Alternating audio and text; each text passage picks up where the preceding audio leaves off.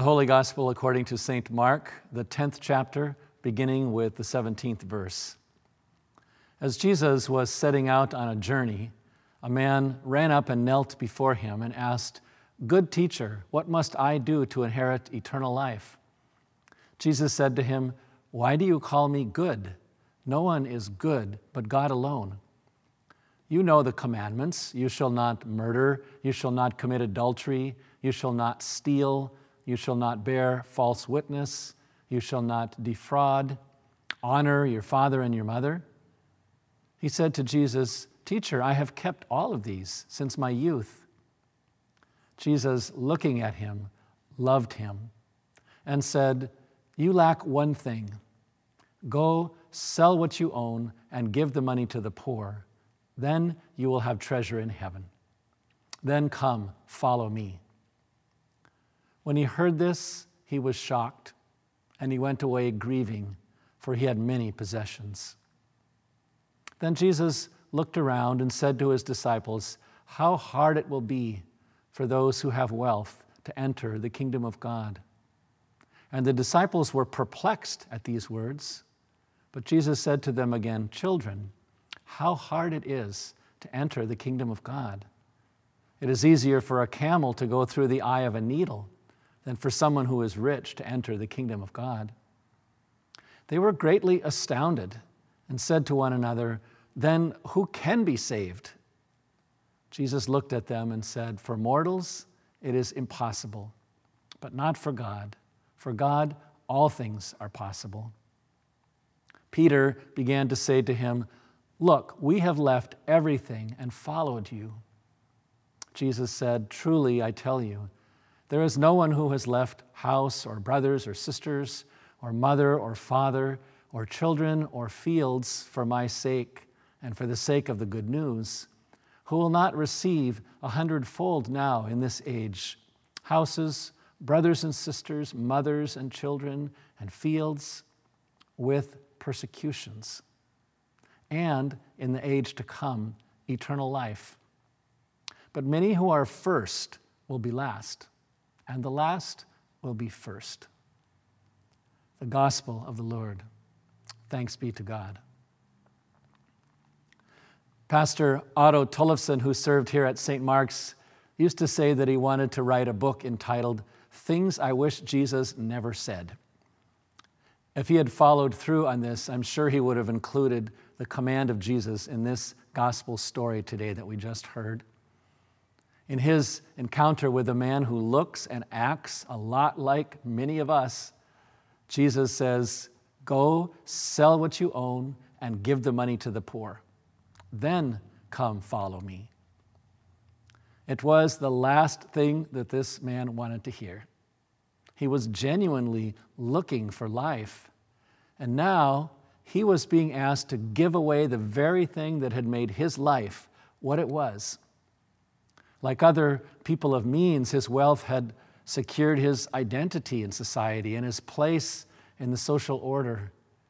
And in the eyes of almost everyone, including Jesus' disciples, we learn, it had also confirmed his status as one of God's beloved people. In that light, Jesus' words made him terribly sad. All the man could think of was what he would lose, and it kept him from getting even a glimpse of what he would gain if he followed Jesus' command. It is too bad that he couldn't see the motive behind these challenging words. Looking at the man, Mark says, Jesus loved him, and that is why he said, "Sell what you have and give the money to the poor." In other words, this was not an attempt on Jesus' part to shame an arrogant person or to instill guilt in his heart.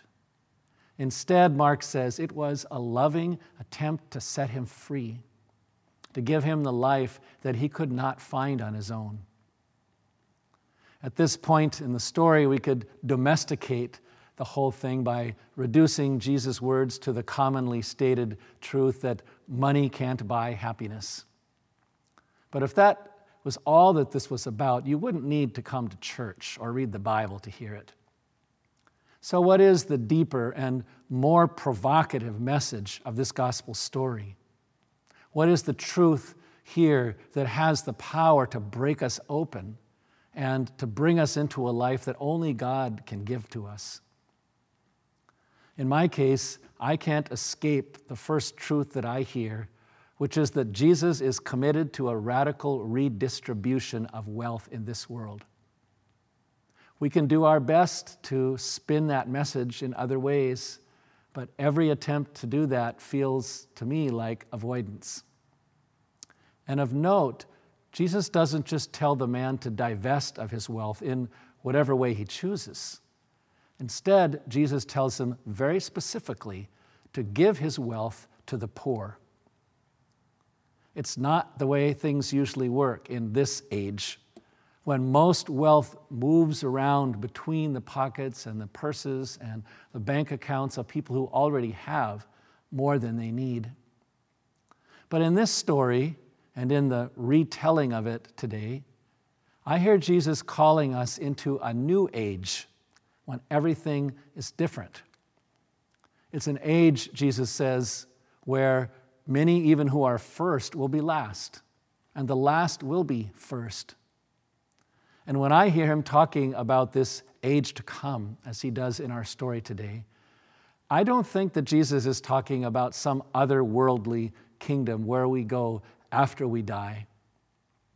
More than anything, I think Jesus is talking about the reign of God that is coming to this earth.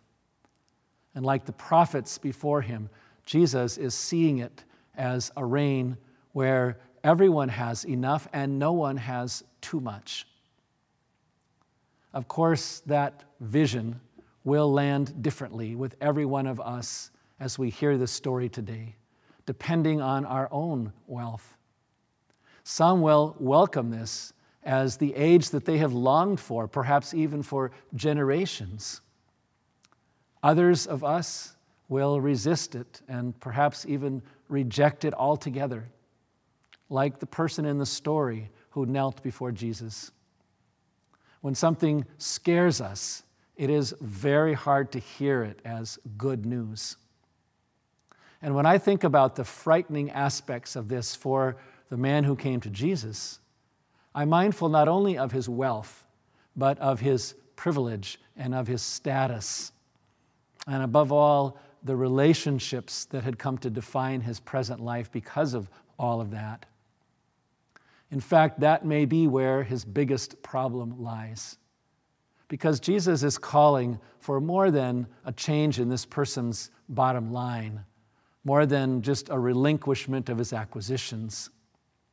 I think most importantly, Jesus is calling him into a whole new way of being in relationship with other people, including all of the poor and the disenfranchised in the world, who he has been able to forget or ignore his entire life. In the end, that may be the biggest reason for the man's resistance. He resists surrendering not only wealth, but also his protected circle of relationships. But Jesus loves him dearly. And in that love, Jesus tells him the truth. Not the half-truth, not the watered-down truth, which we often minimize this to, but the whole truth. Your whole world of relationships needs to change, Jesus says. In essence, it is a call to experience something completely new and life-giving for this person. It is a call really into companionship, into community with people beyond his tiny circle, into solidarity with the beautiful, diverse human family. Throughout all of this man's carefully protected life, he has been missing this. He has been missing what he was created for. And Jesus knows that from the moment they meet. So when Jesus says, sell what you own and give the money to the poor, it's a lot like the loving command to love your neighbor as yourself. It's an invitation and a challenge to be part of God's new reign on earth, a reign where each person lives and strives for the common good of all. A reign where walls of division dissolve into bonds of mutual care and support within the human family. In the broadest sense, I'm wondering how each of us will hear and receive that invitation and that challenge today. In Jesus, God's provocative love holds a mirror to everything in our life that separates us from God and from each other. It may be wealth for many of us, but as one person said, I can't help but wonder what would grieve and shock me in such a catastrophic way if Jesus asked me to surrender it. What do I hold so sacred, she says? What do I consider so untouchable? What can't I see as an obstacle in my relationship with God? What is the one thing that I lack? The one thing that might cause me to walk away if God points it out to me and says, let it go.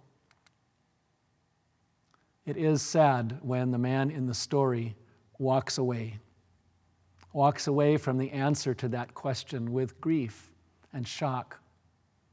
I find myself wanting Jesus to run after him, to try some other way of getting him to change. But that isn't what Jesus does. As Debbie Thomas says, Jesus lets him go because that is the terrible and beautiful requirement of love. Love lets go. Love bides its time. Love hopes in absence, in shadow, in interims of silence. But all the while, she says, love dreams of return. Because even when a situation appears impossible to us mortals, for God, all things are possible. I hold on to that hope for every one of us today, remembering the promised joy of life together in God's new reign, where each person lives and strives for the common good of all, where everyone has enough and no one has too much, and where walls of division dissolve into bonds of mutual care and support within the whole human family. In the spirit of that promise, I say, thanks be to God. Amen.